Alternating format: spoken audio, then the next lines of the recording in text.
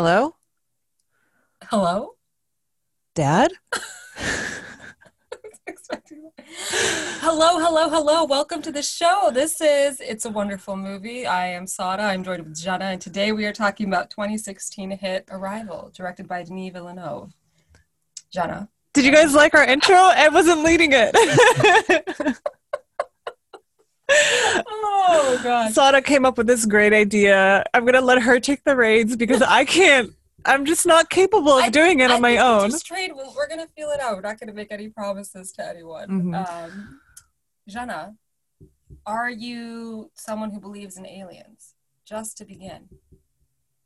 I Wow. haven't thought much about this, but if someone told me aliens are real, I would believe it. I feel like they have to be real. Not the caricature version of aliens that we've come to know, but you know what I'm saying? Yeah, not like the green, not the alien emoji that's on your iPhone. Exactly. Yeah, other beings, which this movie does well. They don't have like the typical, and they also, I noticed they've kind of avoid the word aliens. Mm-hmm. It's only said a couple of times throughout the movie. I don't know if you noticed that. What do they call them though? Others. Others, you're right. Yeah. No, you're right. Or they refer to them as they. Mm-hmm. Mm-hmm. Very gender neutral pronouns. We're really proud. You're right. Yeah. The aliens are progressive. Yes. This is a good time to do the summary then. So this movie, again, came out 2016, was critical success. Everyone we know loved it, so we assume the public adored it as well. But it follows the story of Louise, who's played by Amy Adams, and she is kind of this renowned linguist. And so all of a sudden, these 12 pods arrive all over the earth that contain these aliens or contain the others. And suddenly the challenge is, one, getting all the countries to work together and figure out what's going on. Is this an invasion? What have you? And secondly, trying to identify kind of a language, a shared communication with the aliens. And so you see Louise comes out together with Jeremy Renner. Ian, but what he's a scientist of some sort. A physicist, I think. Okay. So he's helping her in her journey. And then Forrest Whitaker plays Colonel Weber, who is kind of the one who's in charge of the whole operation. And so eventually, spoiler alert, you realize that the others have come to kind of offer help to humanity because in 3,000 years, the quote-unquote aliens will need help themselves. And so basically they gift humanity with their language. And the idea is if you understand the language that these others are speaking, then you'll be able to perceive time differently in a non-linear sense. So you kind of see Amy Adams the whole entire movie have flashbacks or flash forwards. You're not sure what's going on as an audience member.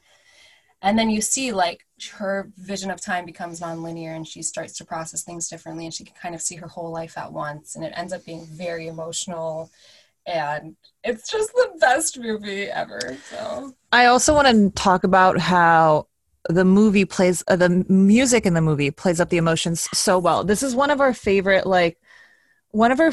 scores ever. And maybe even songs, On the Nature of Daylight by Max Richter. I wish we were a legit thing where we could actually play the audio for you. It's so beautiful. The movie starts with this score playing and it ends with it playing. And it just really builds up all of your emotions. This is a song I could cry to without watching this movie. It's so beautiful. If you've seen Shutter Island, you'll see it in Shutter Island. It was used there as well. And then the original movie it was played in, I don't remember the name. I think it was Disconnect or something like that. But yeah. Is this your favorite score of all time? It is. And I like you're saying, it's been used multiple places. And I feel a lot of scores have been modeled after it. When I was watching The Crown, I told you, I was a lot of the sounds On the Nature of Daylight. And I went to go see if it was the same composer and it wasn't. But I feel like people they must have taken inspiration from this. It's so beautiful. I know. I mean, I don't understand how... I think we don't talk enough about scores on this podcast, but there's an interesting question of would this movie be as impactful without those opening and closing scenes with the music? And we're not the only ones who notice the score and love it, but yeah, I mean, I don't know how people build scores, but for you, is it now that you've gotten more into this kind of movie music type thing, do you feel like it's one of the more important things you pay attention to? Usually no. Mm-hmm. Which I pay attention after the fact, after I've heard and I add it, then I'll go back to the movie and then I'm more focused on it. But while I'm watching movies for the first time, 85-90% of the time, no. What's the first thing you pay attention to? The dialogue. Oh, okay. So I was gonna say, Yeah. like, you have the director, the script, the actors, Yeah. the music, the way it's filmed. Let's say. Yeah. There are like 5 things that catch your eye first. For you, it's the writing. Yeah. That's interesting. Yeah, I focus on what they're saying Mm-hmm. because it's the score is like background noise, you know? So like you don't realize the impact a score has on a movie until it's something that you start focusing on. Or like even with like The Bachelor, you like we like Yeah. she took a gulp, she rolled her eyes. But we know that like in dull moments they play music to make it more interesting, and then when it's completely quiet it's because the scene is playing out for itself. This is the second time that we've only talked about scores twice on this podcast, and both times you brought up The Bachelor. Well, anyways. I would say actually though, more and more to me the score is the reason why music is important in movies is because it can do things that like the acting and the direction and the writing can't. Like it really it's can an fill enhancement. in the moments. Yeah, it's like makeup. Mm-hmm. So it can really make or break. Like if you, I don't know, there should be a test somewhere. Like if you take one of your favorite movies and then put a score that doesn't make sense, like how does that change the experience? I'm sure there's some YouTube videos where people have done that. Yeah. Wow. Well, this score for me it's in my top 5. I really do love it. What's number 1? Well, I have the rest. I'm okay. So I wrote this down. Not to be pretentious, but if you want to get into it, you want some good ones. No, I want to get into it. Teach me. Okay, so the first one is "Safe Now" by Henry Jackman. I would say that's probably tied with "On the Nature of Daylight." Where is it from? Captain Phillips. Okay. Angelica cried in Captain Phillips. I cried. So see, the music is working. The second is Cornfield Chase, but the instrumental version by Hans Zimmer. And Interstellar. Beautiful. Yeah. That is beautiful. And then Solomon from 12 Years a Slave, also by Hans Zimmer, and Time from Inception, also by Hans Zimmer. But that one's a classic. These are all very notable scores, yeah. So these are the 5 that I'll listen to when I'm studying.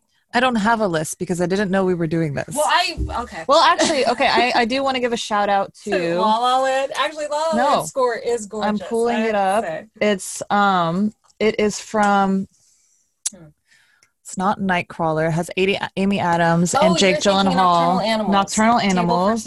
Yes. Yeah, that one's beautiful. Yep. You also love She Remembers by Max. I do. Yeah. Yep. See that? She knows me very well. Also, 1,000 Times Goodnight by Abel Korenzowski. Oh, that was actually good, Jenna. Good job. I had to take a second. Yeah. Well, anyway, so if you're listening and you're interested in that, there we go. Should we do general questions? Yes. We jump into it? Okay. In a reality where there are aliens who arrive, what would they look like? How would we respond?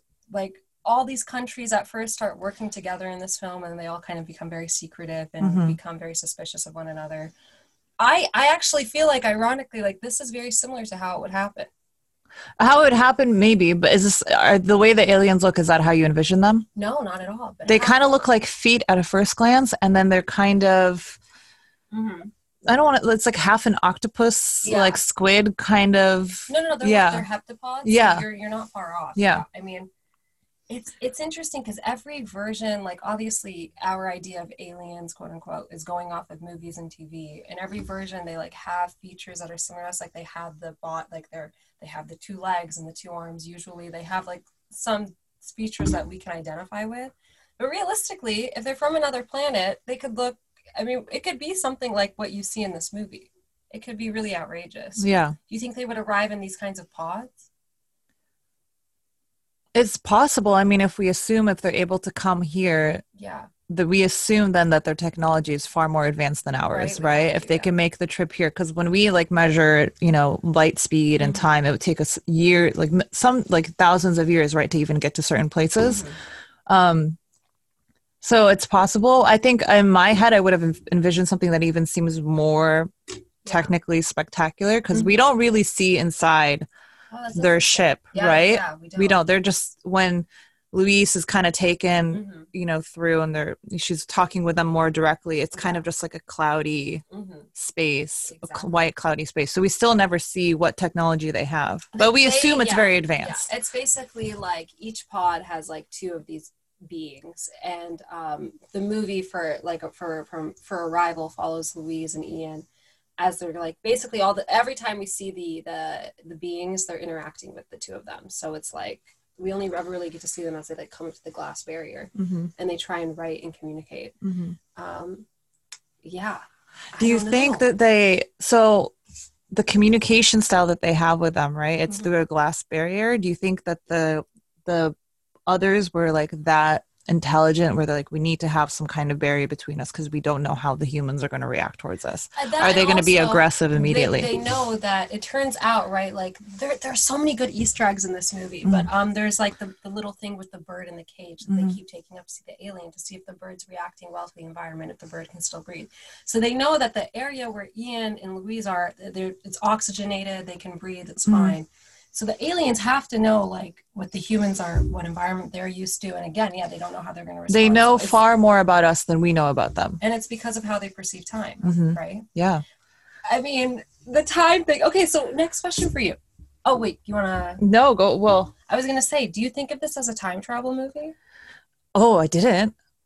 It has the elements of it. I like that it doesn't, you don't immediately go there. Yeah. You know that she eventually, Louise, when she learns their language and understands them, that she's able to view time differently than we can, but you don't think of it as a time travel movie. And I think it's because of the use of like linguistics and the way that they really, like, language is a very important element and they relate it a lot to time here. It's weird. This movie could have been overly sciencey, but it's not. Even though you have Ian, who's like the more physical scientist, but it focuses more on like the importance of language. Yeah, it talks about language, and it doesn't get too lost. And like there are things that we have to sacrifice to get along with this movie. Like the part where Louise is going up and drawing signs on the barrier is a bit much. Where the scene where she's literally next to the beings in their chamber. I think the whole time she's trying to find a way to emotionally connect with them, because there are a lot of moments where we see that other countries, you know, the world is kind of sharing their intelligence that they're finding from these beings, right? As they try to figure out how to communicate with them.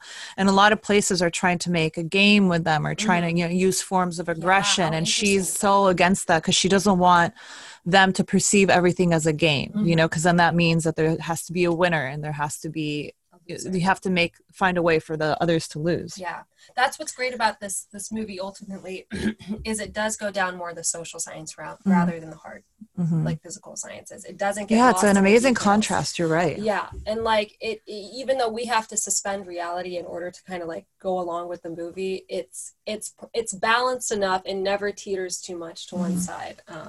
So I love it. I did want to bring up something, though, I've kind of found about language. I found an article this morning. So it's written by The Independent. It's titled, Bilingual Speakers Experience Time Differently from People Who Only Speak One Language, Study Finds.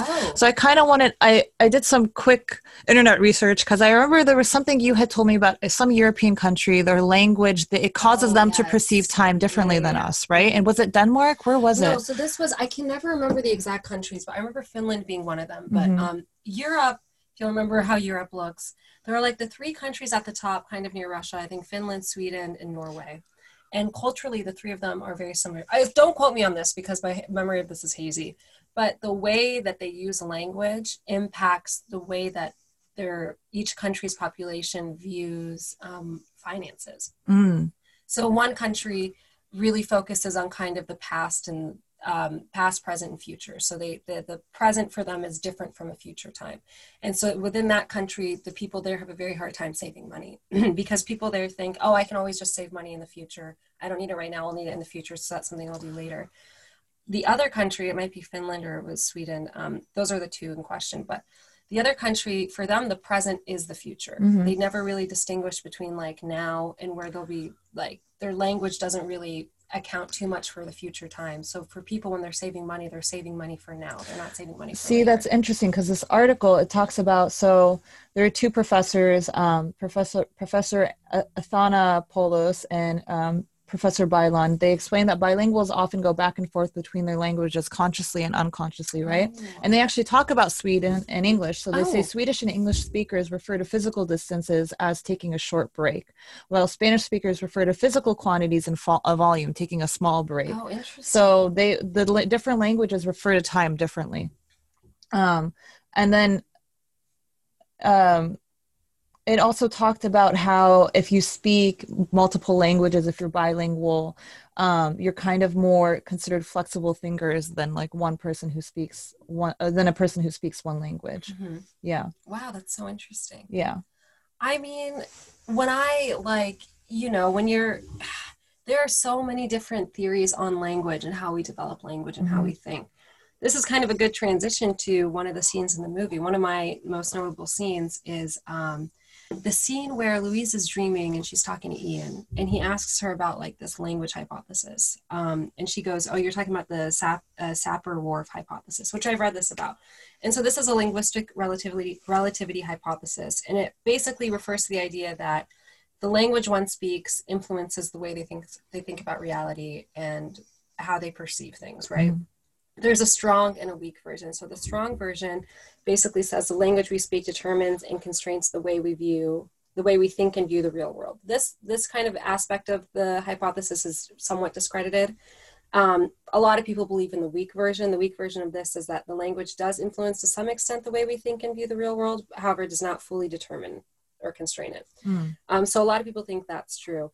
But basically, this hypothesis comes up in the movie that like Louise and Ian are training themselves to think in a new language that they have no basis for. There's no like similarity in the human world that they can relate it to. Mm-hmm. So like, how does that affect the way you think and perceive and communicate and empathize and everything?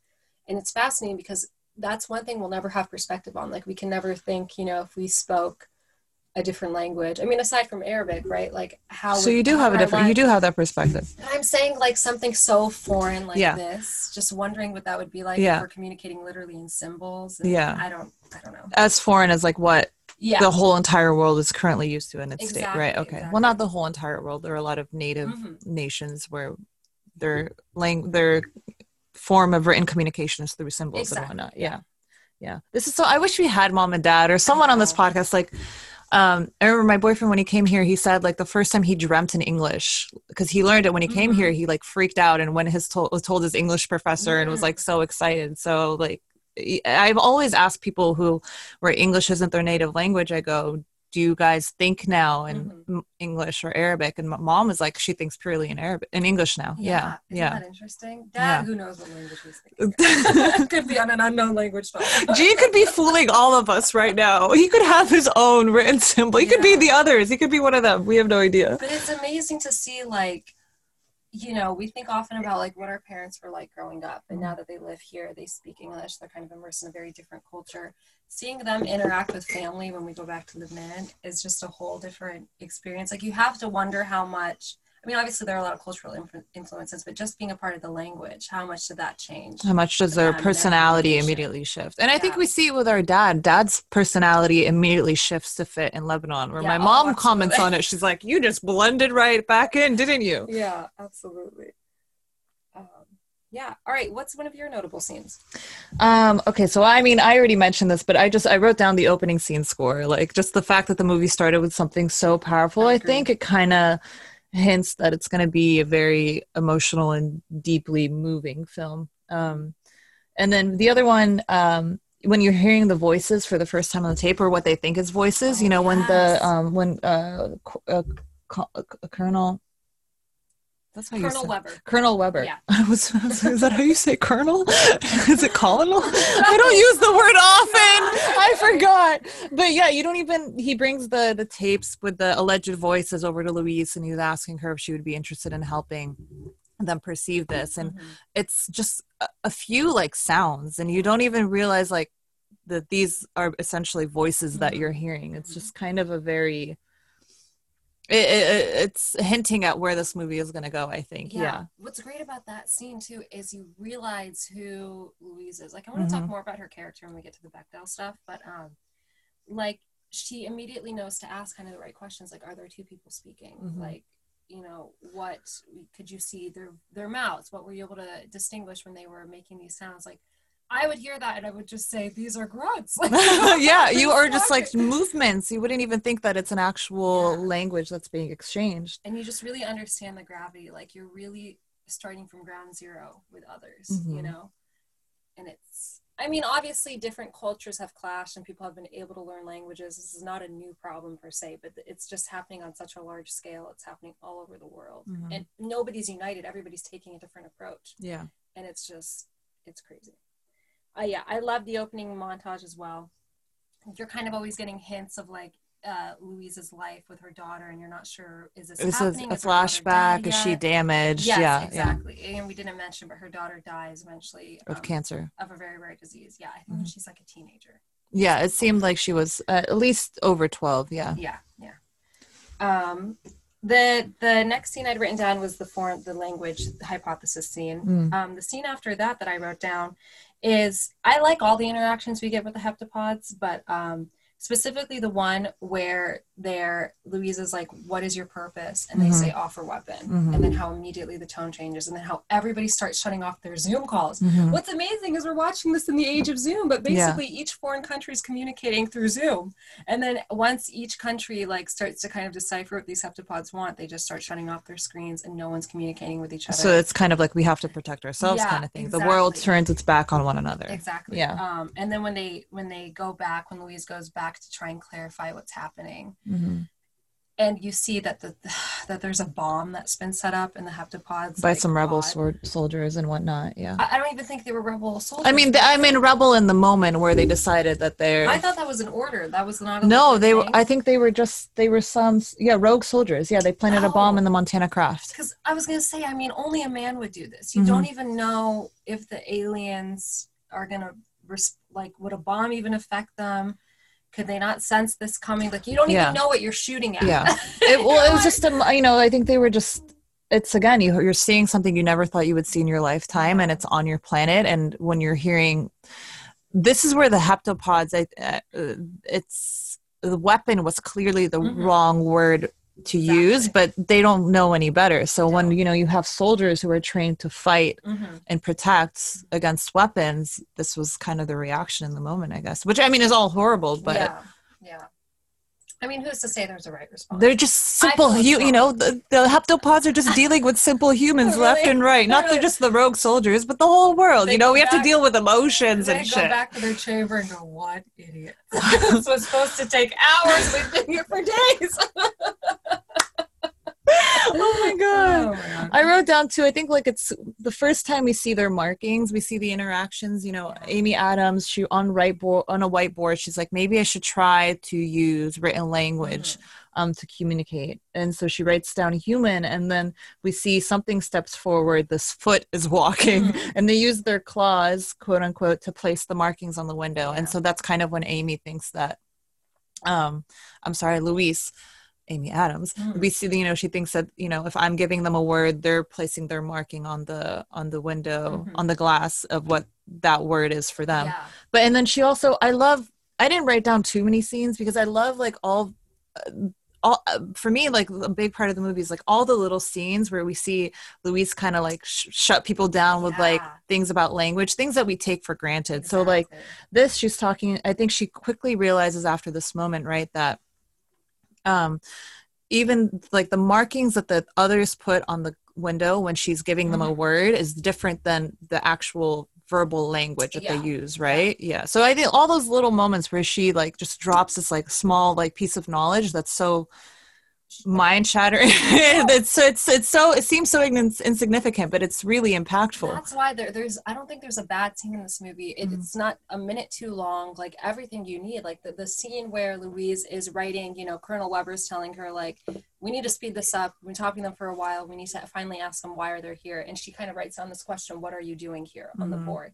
And she goes, if I ask them this, that means they have to have the same understanding of you. And if they have the same understanding as you, that means they have to know this. Like, just kind of like you're saying, what we take for granted in our communication. It's like you have to be on the right playing field or the words mean nothing. Like we talked about how when she shows the word human on the whiteboard and they make a symbol, I was like, what if that symbol wasn't even responding to the word human? Like that your entire basis for the language is off then. Like you really have to, it's such an insane process. But I do feel like, again, this is how it would happen. I would assume it would be similar to this if we found ourselves in this situation. Yeah. There's a whole science to it. This was kind of my response to you yesterday when we were watching it. There's a whole science to it that we don't even understand. So the basis, they could be very much on the right track and we just don't.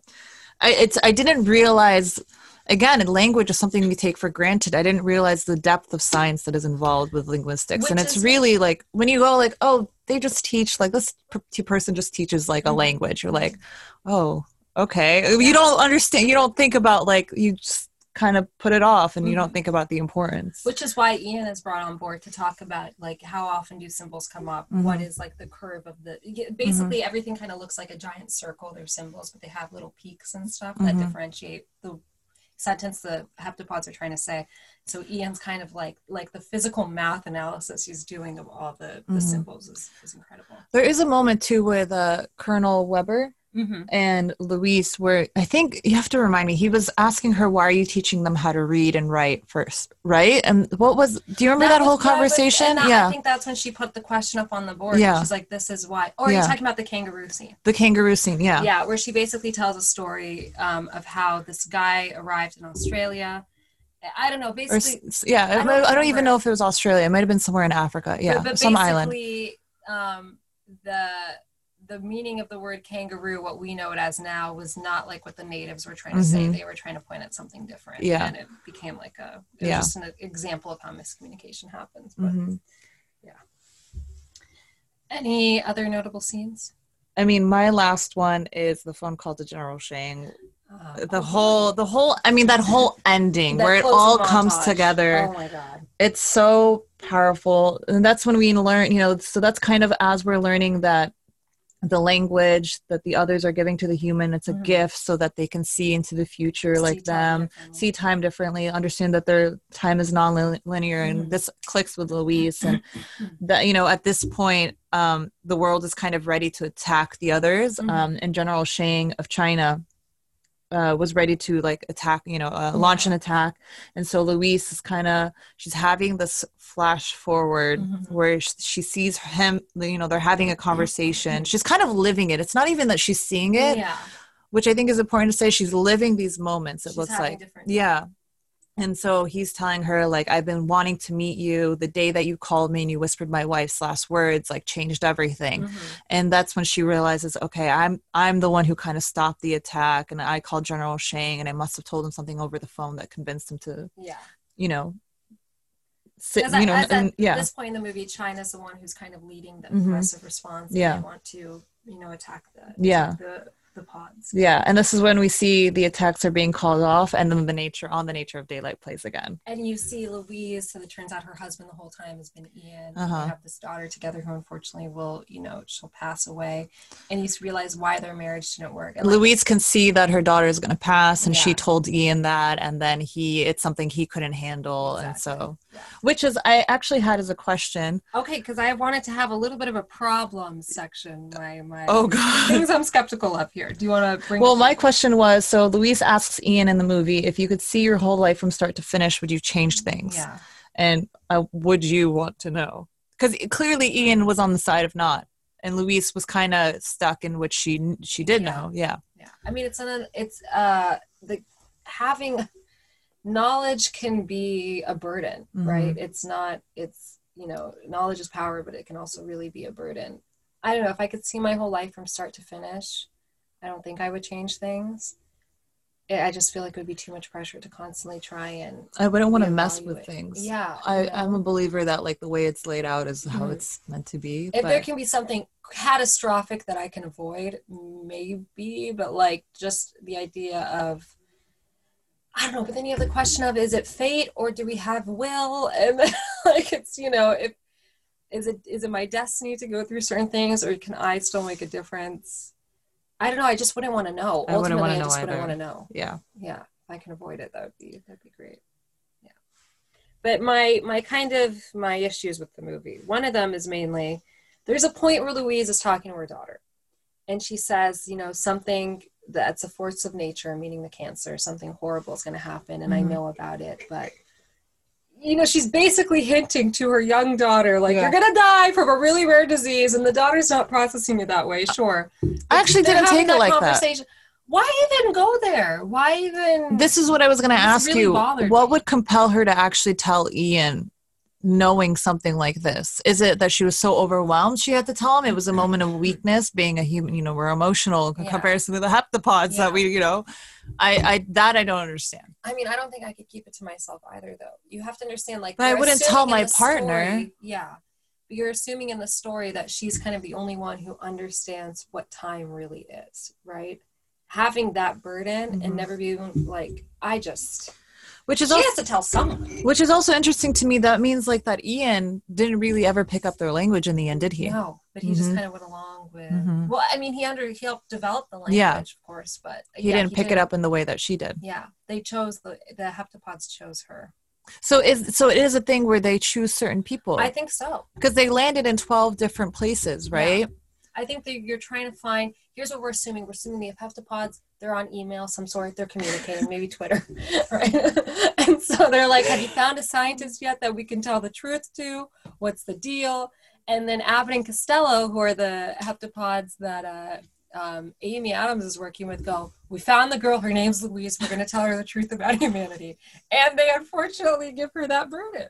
So did they not? I don't think so. So, but if they can perceive time, you know, if they can essentially see into the future, wouldn't they have known it was Louise all along? Why would they have had to land in 12 different places? Oh, because they're trying to find her. Well, or is it that the nitty gritty, right? And we're gonna kind of dismantle. I never took it as they knew it was her. I thought that I think they knew that someone on the earth will pick it up. Like we can, I think eventually it would have all been figured out. Yeah. Right. But it wasn't necessarily just going to be Louise. I agree. I can agree with that. But you said it yourself, right? Like we're not considering this a time travel movie. It's not about your past, present, or future per se. It's everything. If you believe time is nonlinear, you're kind of believing that everything is happening in this kind of, not a circle, but like there are different points in your life, they're happening at different points in time, but you're experiencing them in one moment. Like you don't have a past, present, or future because everything is kind of in this loop. Right? Oh, I see. Yeah. You know what I'm saying? Yeah. So I don't think the aliens could like saw into the future, quote where they unquote, were at that were point. Like, it's Louise, get the girl with the red hair. Always the girl with the red hair. I know. Makes me want to have red hair. So that was my one kind of, you know, skepticism for this movie. The second skepticism is, are there parts of this movie that are too convoluted? Like imagine you're someone who's sitting in the theater. You really have to get to the end for the payoff. Either that ending is going to work for you or it's not, and you're going to leave pissed off. Yeah. Like imagine being someone in the theater who gets to the end of the movie and goes, what the fuck happened? This doesn't make any sense. Yeah, there are moments where like between, you know, like when Ian and Louise are looking at the computer and figuring out certain things, or there, you know, there was that moment where Ian was kind of catching up the audience on like what's been happening over the, you know, few time, you know, the time that's been passing while they're studying the heptapods. Yeah, it is kind of convoluted and it's just a quick band-aid, like just to glaze to like move the movie forward, I think. Yeah. And they're like, well, you're not going to understand this audience, so we're not going to explain. We don't need to explain the science. This is like enough of an explanation. Exactly. The movie is really banking on you just getting to the end and kind of not tearing the film apart, just kind of accepting whatever you're given, you know what I mean? It's not meant for you to go back and watch certain scenes and try and pick apart what they did. Yeah. Who are your MVPs? Louise. Yes. The aliens. Abbott and Costello. Okay, you're right. And then Ian. And I was like, oh my God, a Jeremy Renner pick. How unbelievable for me. I know. What did you think? Okay, so I wrote down in my general thoughts that I like Renner best when he's in roles like this, where he kind of doesn't have to be showy. He's kind of more of a quiet, reserved background character. You know, he's just processing things in the background, kind of like a supporting role. I like him best like that. The scientist. Yeah, I think he plays that well. I think, I mean, there's a version of Jeremy Renner that can be really just annoying and not likable, and then there are versions where he's like my favorite person to see on the screen, and I really like him in this movie. Yeah. Is there anyone you would have recast in his place? Oh, I didn't think of that either. No. That I would recast, or who could? No, I wouldn't recast anyone if I could think of someone. Matt Damon would have been too overpowering. No, I feel like Matt Damon. I mean, his star presence would have been. Yeah. I think Jeremy Renner has less of like a star power presence. Okay.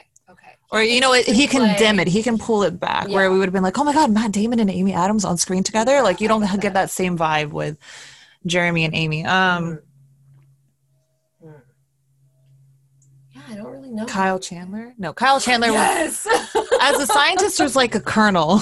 No, Someone I in wanted the. to be the scientist. Okay. He would pull out that Coach Eric Taylor. Yeah. He's just supportive. A little bit messy. Oh, yeah. It's so good. I like that show. That's great. Mm. I was gonna say Jude Law, actually. Jude Law would have been good. I could see him. The American accent. Yeah, I could have seen it. What? Daniel Craig. Oh, It would have been really good. Well, really good. Kind of look alike a little bit, no? Yeah.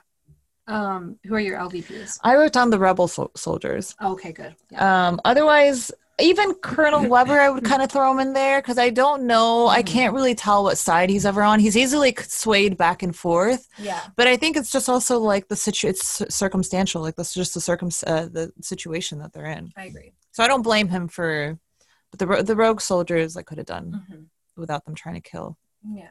Abbott and Costello. Mm-hmm. It's interesting. You kind of form an attachment to them. You do. Yeah. You do. Okay, my MVPs. So I said Renner and Amy Adams, Ian and Louise. Denis Villeneuve for directing. We got to have a conversation about him being, as a director in this day and age. And lastly, I put Michael Stahlberg. He plays the agent who's kind of always butting heads with Louise the whole movie. Mm-hmm. But I like this actor. He shows up a lot. He's always consistent. Sometimes he plays the asshole, but I feel like he's good at it. Yeah. He's like, and his character is never wrong per se. Like he talks about how obviously him and Louise are coming from two different perspectives. She wants to build the communication. He wants to protect themselves. Right. And so he's like, there have been invasions before, like when Germany invaded Rwanda, right? Or, Germany invades France. Like we've seen this stuff before. We cannot let ourselves fall into the same patterns just because you want to be friends with the aliens. Mm-hmm. Like there are moments where he's like, he really brings the gravity and you understand like if this situation goes south, we would be fucked, right? Yeah. Like, we don't know how powerful the heptapods are. We don't know what we're dealing with. Yeah. So, like in like the world, their worst nightmare is a nuclear attack. We have no idea what far more advanced things the others could throw our way. Exactly. Yeah. Exactly. And then LVP is, I would say what you said, no one else to really add. Mm-hmm. Yeah. The Bechdel test. Okay. I feel like it passes because of the conversations between Louise and her daughter. Yeah.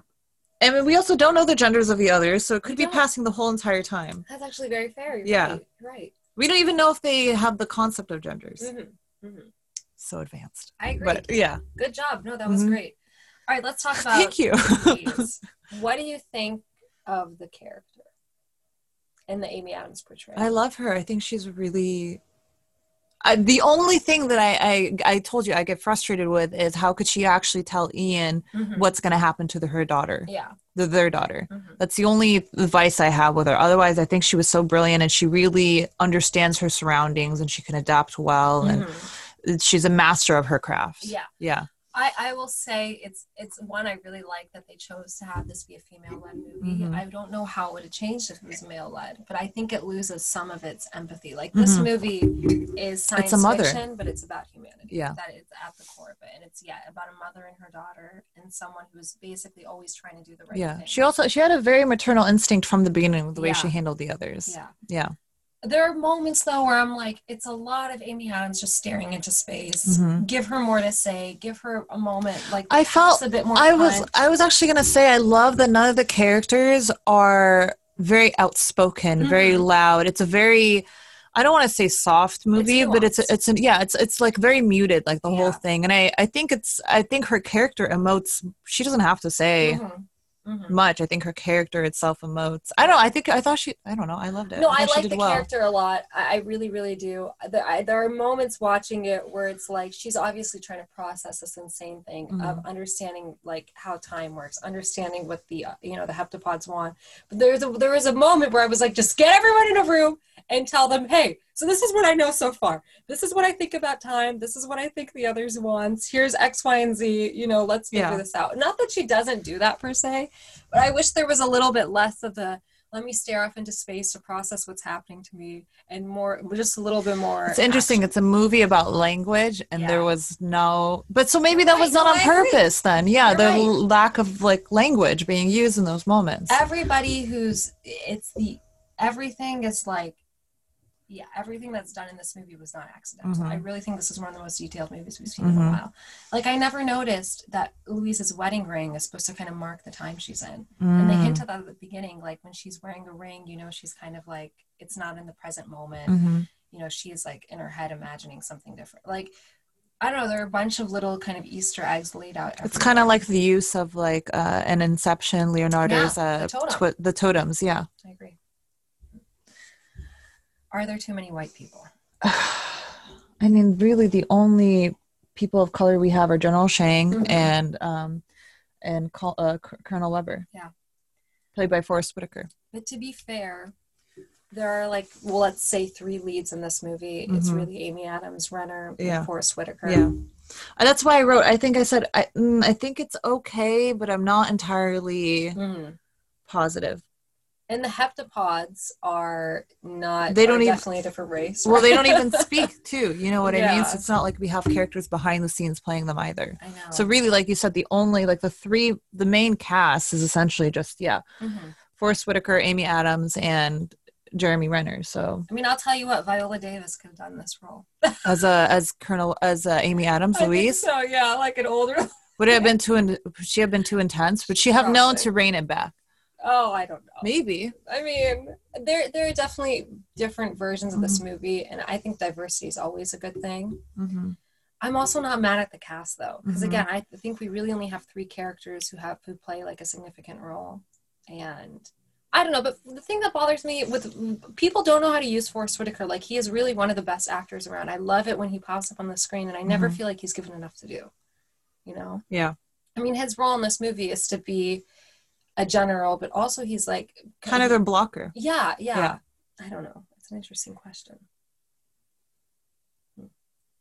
We're unsure. We're unsure. We're unsure. I would want to hear what people say. I'm not mad at this movie. No. Could have been better. Yeah. All right, critical reception. Okay, so according to Rotten Tomatoes, where some people, view as gospel, some don't, the critic consensus is Arrival delivers a must-see experience for fans of thinking person sci-fi that anchors its heady themes with genuinely affecting emotion and a terrific performance from Amy Adams. I could see critics loving this and also really bagging on it. Actually, so 94% on Rotten Tomatoes. I couldn't really find a good negative review that complained about something significant. Like, some people said, I don't even remember what they said. I didn't write any down, but I didn't think any of them were too significant. But 82% audience score. A little lower than I would have thought. Do you think it was the understanding of it or just not an uninterest in the story? This could definitely be the kind of movie you go into it thinking it's one thing and it's not. You know what I'm saying? Like, there could be a lot of sci-fi alien fans who are like, yeah, let's go see Arrival, and then left thinking, what the fuck? Well, I think sci-fi alien fans, they would have done their research and known what this was. And this was also based on a short story, which we'll get to a little bit in trivia. Yeah. So it's not like this was a foreign concept. Yeah. We'll hear some critic commentary. So Andrew Lappin of the NPR, he says, Arrival, like the Spielberg classic it aspires to. I didn't get that sense. No, brings the beyond to us. In doing so, it asks a challenging, present question. Are we ready to teach and are we ready to learn? I think really, that is... It's kind of, what is he saying? Like, we have to, is it time to kind of refresh our education system?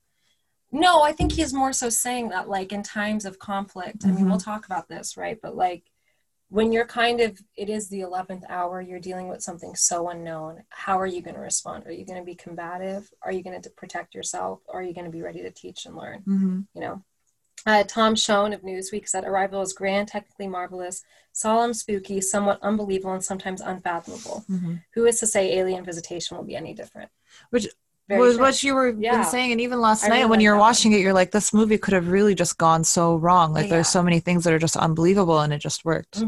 So then I'll ask about Denis Villeneuve. Okay, so this guy did Enemy. He did Prisoners, Sicario, Arrival, Blade Runner. I've only and Dune. He's doing Dune. He's not. He did this one. I only saw Prisoners. Language. He did this one French film that I'm forgetting the name, but it was his first film, and it's really, really good. But I have not seen him make a bad movie. Well, I've only seen Prisoners, and I liked it. No, I made you watch Enemy. The one where Jake Gyllenhaal plays twins. Oh, that's right. Oh God, that was spooky. So he likes kind of the sci-fi thriller. He likes the twist. Yeah. For sure. For sure. Yeah, his films do all have a twist, sort of. Yeah. Of the 3 that I've seen. And I really think, I mean, he's in the top 3 for me, for sure, director-wise. But I don't think he has yet to make a bad movie. He's yet to make a total flop. Yeah. What does that say to you? He's probably talented. I would assume. Probably knows what he's doing. He's probably an artist. Yeah. All right, should we get into Oscars? Yes. Okay, so the film came out 2016, so it participated in the 2017 Oscars. Moonlight won Best Picture. Okay. Oh, this was the year of the flop of the mistake.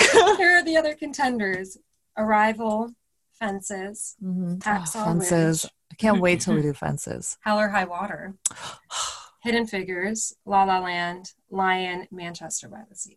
What a great God! That was such a good year. I feel like that was our last really, really good year. I agree 100%. There are movies here that weren't even listed that should have been nominated. Do you think it should have gone to Moonlight? How does Arrival not win? But at the same time, how does Moonlight not win? How does Hell or High Water not even win? Like, to me, I would have. Exactly. You could only give the award to one film. Yeah.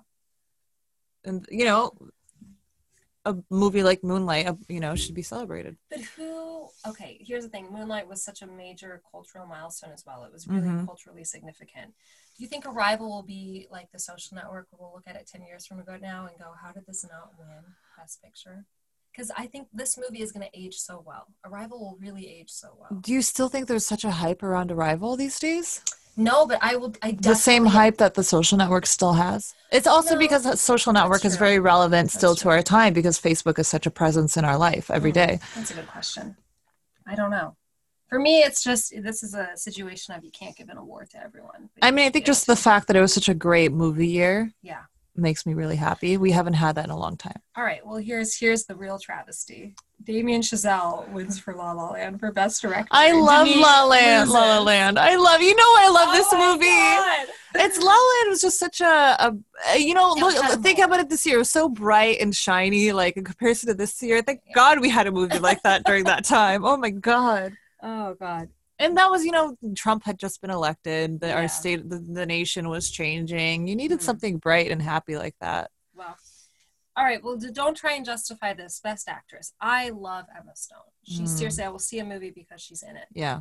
She should not have won Best Actress. Well, there's the whole thing where Amy Adams is the Leo of female actresses. She didn't even get nominated. Amy Adams didn't get. She got nominated, I think, in like everything else leading up to this, but she didn't get the Oscar. Who was in her category? It was Emma Stone, Isabelle Huppert for Elle, which was supposedly great. Ruth Negga for Loving. Natalie Portman for Jackie. You loved Loving. Yeah, I do love Loving. Yeah. And then Meryl Streep for Florence Foster Jenkins. I could have done without. I mean, Natalie Portman. I loved Jackie, but I think Amy Adams should have been subbed in for Natalie Portman. But I think Natalie Portman was the best part of Jackie. Whereas, obviously she's carrying the movie, but could you say the same about Amy Adams for Arrival? That she's the best part of the movie? No, I think the story is the best part of the movie. It's a machine where everything works well. I don't know. I just wish Emma Stone won Birdman the year before. We could have had someone. I don't love this category. La La Land is just a movie that the Academy loves. They love movies about Hollywood and things like that. And this was the year Casey Affleck won Best Actor, which we don't regret. No, I seriously. I mean, it feels like every other Best Actor win has been for someone who's doing something physical with their body, or it's like a really showy performance. I'm very happy he won for that one. I don't regret it. Okay, some quotes. Okay. This movie, Luis, the one I wrote down, I used to think that this was the beginning of your story. Memory is a strange thing. It doesn't work like I thought it did. We are so bound by time, by its order. And then this beautiful one by Ian. Like, it's just so I wonder if this was in the short story or if the writers added it. I've had my head tilted up to the stars for as long as I can remember. You know what surprised me the most? It wasn't meeting them, it was meeting you. Oh, so God, beautiful. romance. Oh my God. It's just, and it's just too the way that Renner delivers it. I think his voice just sounds so amazing. And it's just such a I don't know. This was all when everything was coming together at the end. It was just a very powerful quote. You know what's surprising about this movie is they don't necessarily like hint at the runner Amy. Like, you know that she's married to someone and that she eventually has a kid. It's not a focal point. But it's not. The romance building is not a focal point of the story, which I love. Yeah. And it still doesn't feel out of left field. Like when they get together at the end, it still feels like it makes sense. I have a 3. You mentioned one earlier. If you could see your whole life from start to finish, would you change things? Second one, language is the foundation of civilization. It is the glue that holds people together. It's the first weapon drawn in a conflict. Yeah. I think is really, really great. And then finally, despite knowing the journey and where it leads, I embrace it and I welcome every moment of it. Yep. Was it nominated for any writing awards? God, I hope so. Let's see. It was not. Should have been. It should have been Best Adapted Screenplay. Oh, it was. I'm sorry. I lied. Adapted Screenplay? Yeah. Okay, good. I have a few trivia pieces. It was kind of hard to find some like really like out there interesting things, so bear with me. But so the movie is based on Ted Chiang's short story, Story of Your Life. It was initially considered to be unfilmable upon publication. It took years for a production company to take a chance on it, and it took a few more years on top of that to tweak the script until a studio wanted to fund the shoot.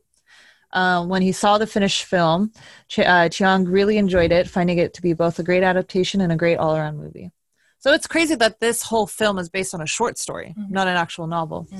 And then, so the second one, the original ending of Arrival saw the aliens gifting futuristic technologies to every country. For example, America would be given a faster-than-light spaceship, and China would be given a high-tech life support machine. Oh my God, this time. God. That's so scary. Especially, you know what I mean, for our day and age right now.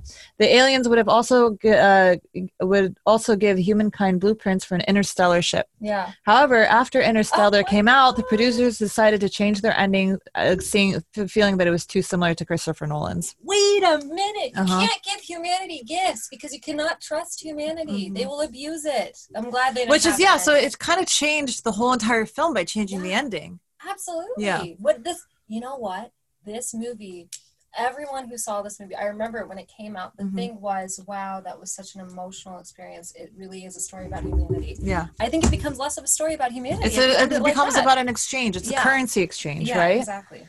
Adams reportedly accepted the part within 24 hours of receiving the script. Oh, who can blame him? So it just doesn't even sound like she sounded like she auditioned. Like they wanted her. Oh, well, Amy Adams. I know, but I know, I agree. You want to make sure that someone can kind of take on this quiet, powerful role, right? Denis Villeneuve, was that right? Villeneuve, yeah. Right. Made his screenwriter, Eric, work for weeks on what Shang's wife's last words would be.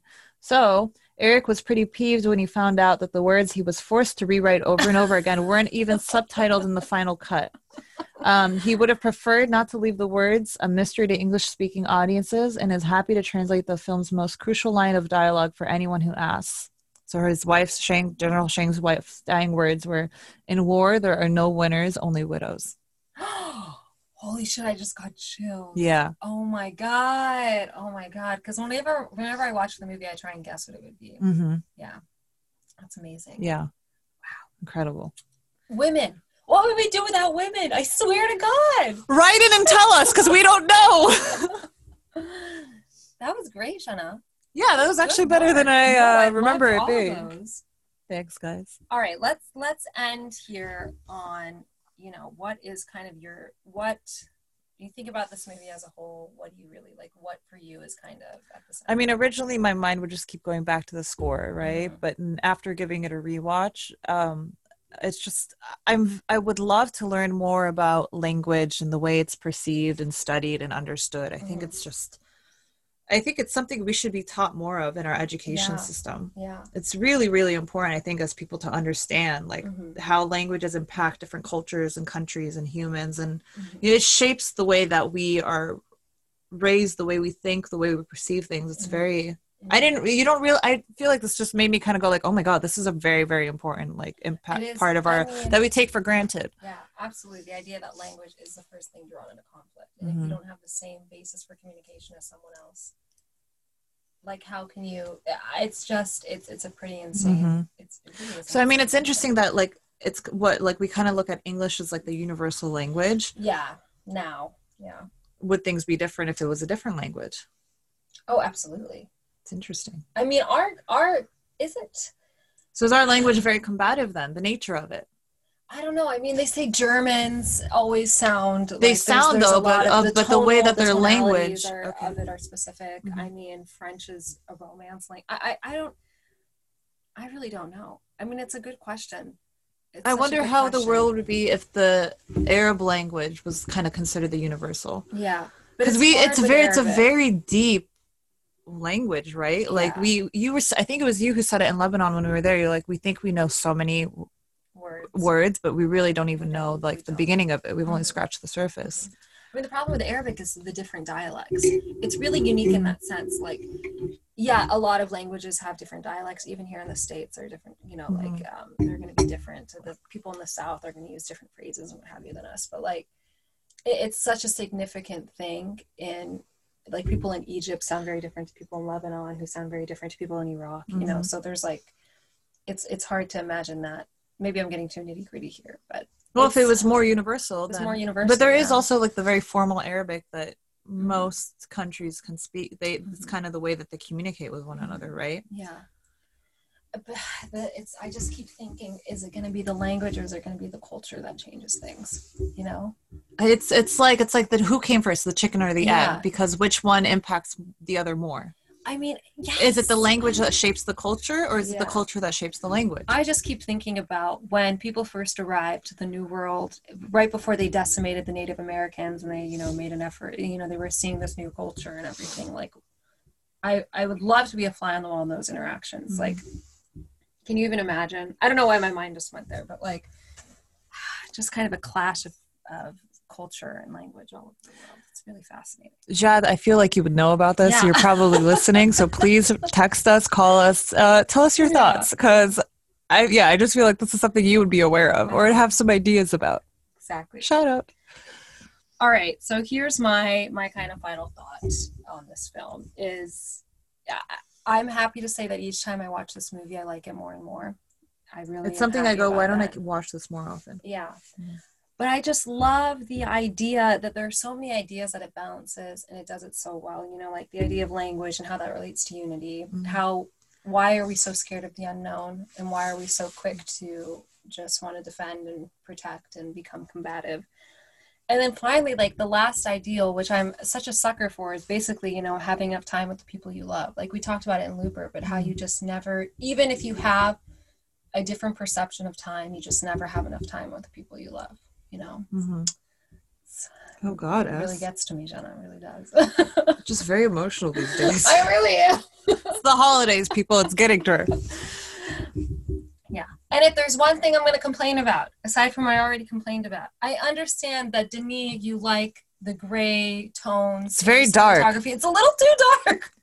But I think it has to be that way for this film. Honestly, so you can see like the contrast of like it's really great when like Amy goes into the pod and you see the contrast of like her white vest and her. Well, I also think it's just hair. So that nothing overpowers the language. The focus of this film is communication language. Like you don't want anything to overshadow the points that they're trying to convey. Yeah, and Denis likes the color scheme. Prisoners had kind of a dark tonal.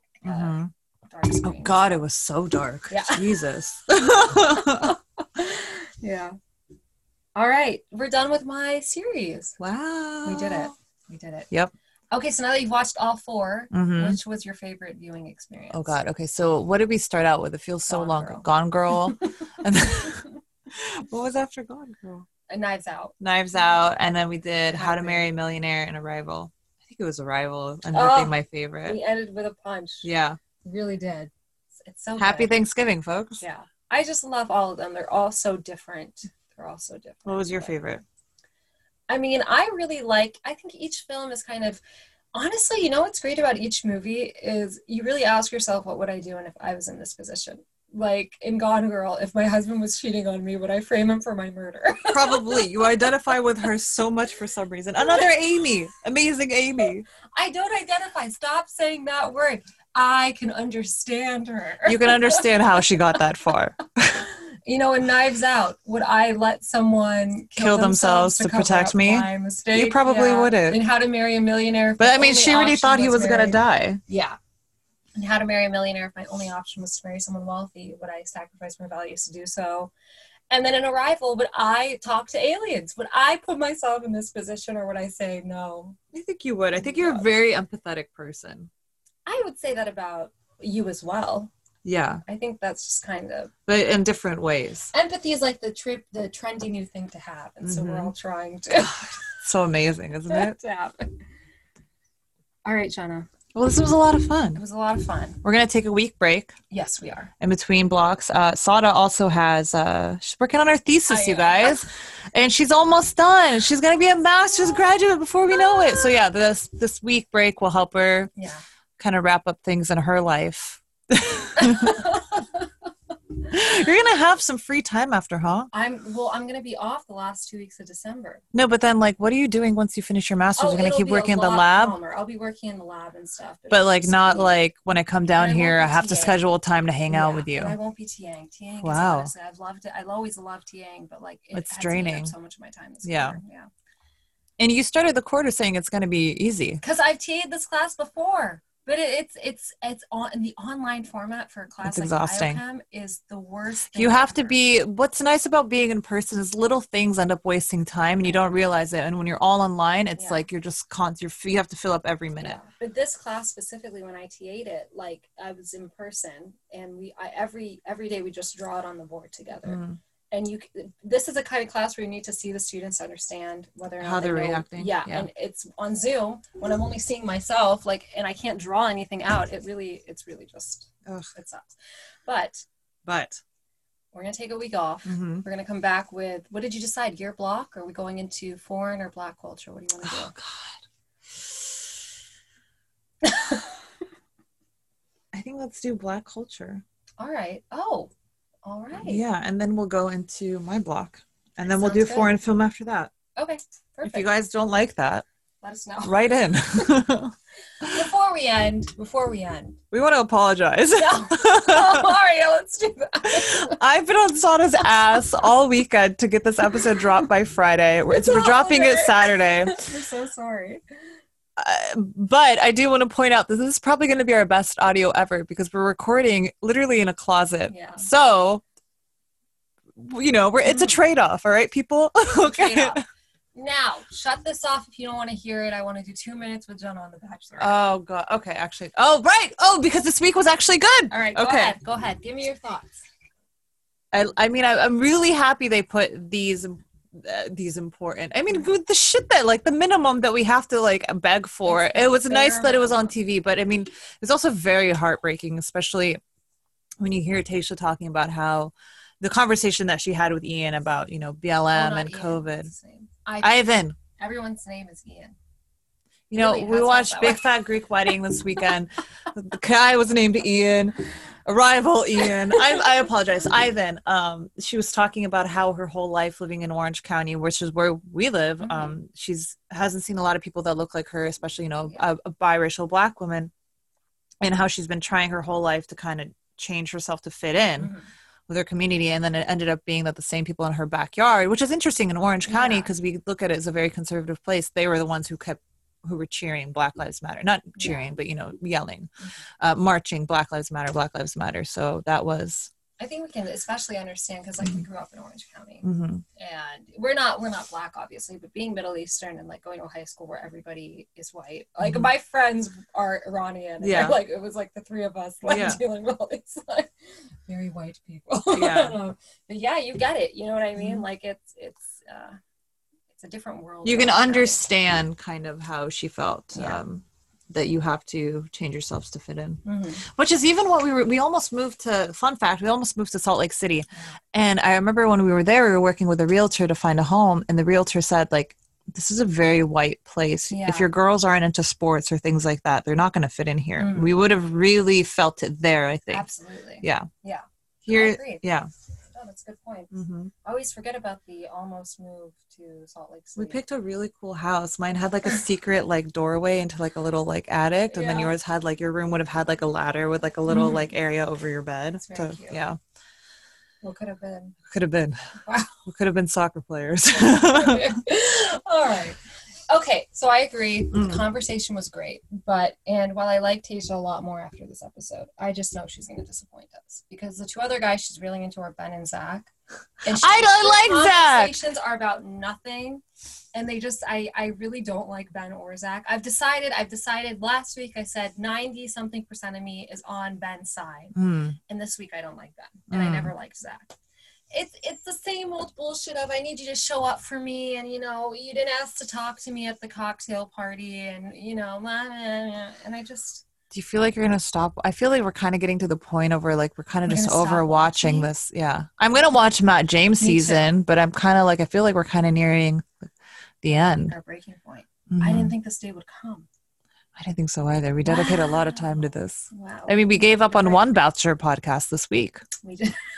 Saud and I make decisions together. Well, I had actually decided I was kind of already done. I just didn't feel the need to call and tell her that I'm done.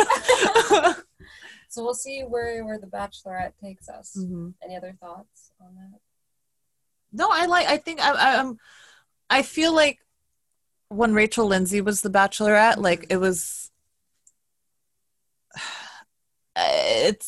There was much more of a cause that was felt like coming from what I mean. It was much more at the forefront. And then Tayshia, I feel at first I was like she's kind of not addressing the fact that she's black very often, but then she surprised me. We had a very powerful moment with her conversation, and she said it herself. She's like, I didn't want to get into any of this. Yeah.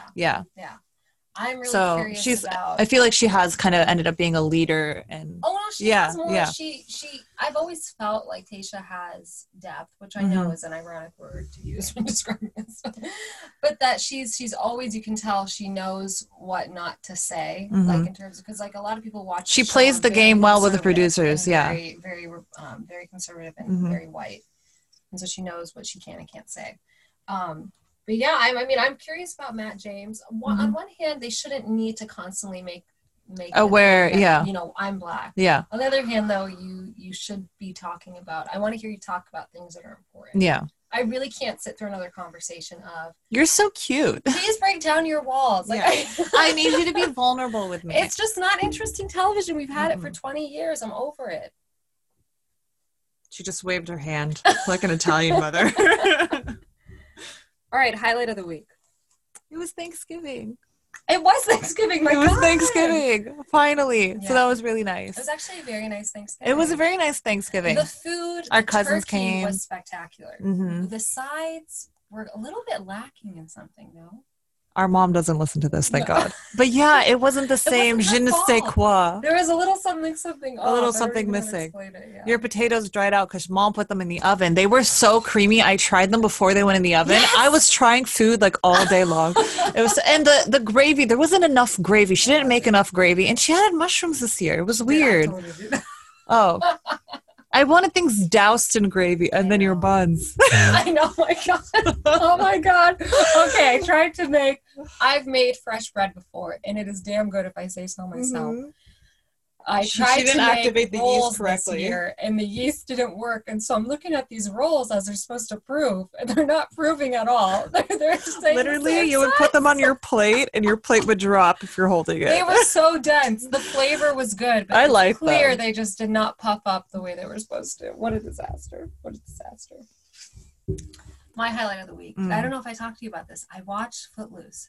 Oh, you did. You brought this up with our cousins. It's only about dancing. Yes. I want our audience to know this. They probably know. There's no deeper meaning, and I want someone to tell me if I'm wrong. We're not dancers. We don't understand. No, but the movie ended, and they're still dancing. And I said, "Will you just wait a second? Will you just let people be happy? Does everything have to be depressing and you have to pay attention the whole time?" We've talked about this. People sit in a room, and I'm all for a lighthearted movie. I love that. I really do. She loves Stardust. But I mean, we can't have like some sort of message. The whole movie is about reversing a law that prohibits people from dancing. Let the people dance is the message. I just couldn't believe my eyes. I really couldn't. But I just want people to know. That was your highlight of the week? Yeah. It was a real shock for me. Oh, I see. I guess highlight of the week doesn't have to be a positive thing. No. It was a moment. It was something I felt like I needed to talk to people about. I see. I didn't shop at all this Black Friday. You didn't. I told her I'd give her a little bit of money if she wanted to. I told her I'd give her $7. It's not that I don't have it. It's just, I should be saving. She's like an addict though. All day yesterday, I saw her pull up her computer. She's typing in websites and she's just looking. I'm just looking. I was like, would a drug addict take out cocaine and just look at it? I'm just looking, but I can't bring myself to spend It's it. the craziest. Every time I see this girl, she's in something new. And she goes, what, this? I bought this years ago. I've never seen anything like it in my life. Oh.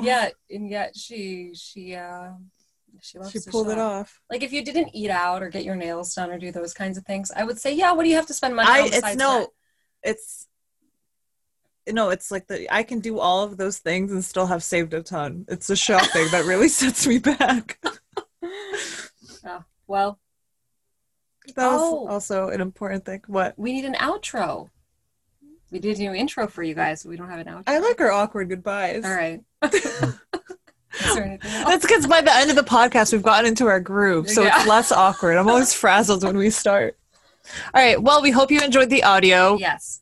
Sada was sweating before we started this. She thought the closet was hot, but I feel like it cooled down. It cooled down a bit. My feet are cold. Yeah, I agree. All right. Well, guys. Do we need to talk about my sweat before? It was all over her lip. That is not fair. Anyways, we hope you all had a very safe and happy Thanksgiving. Yeah. Wear a mask. Times are wild. Yeah. Wear a mask. Wear a mask.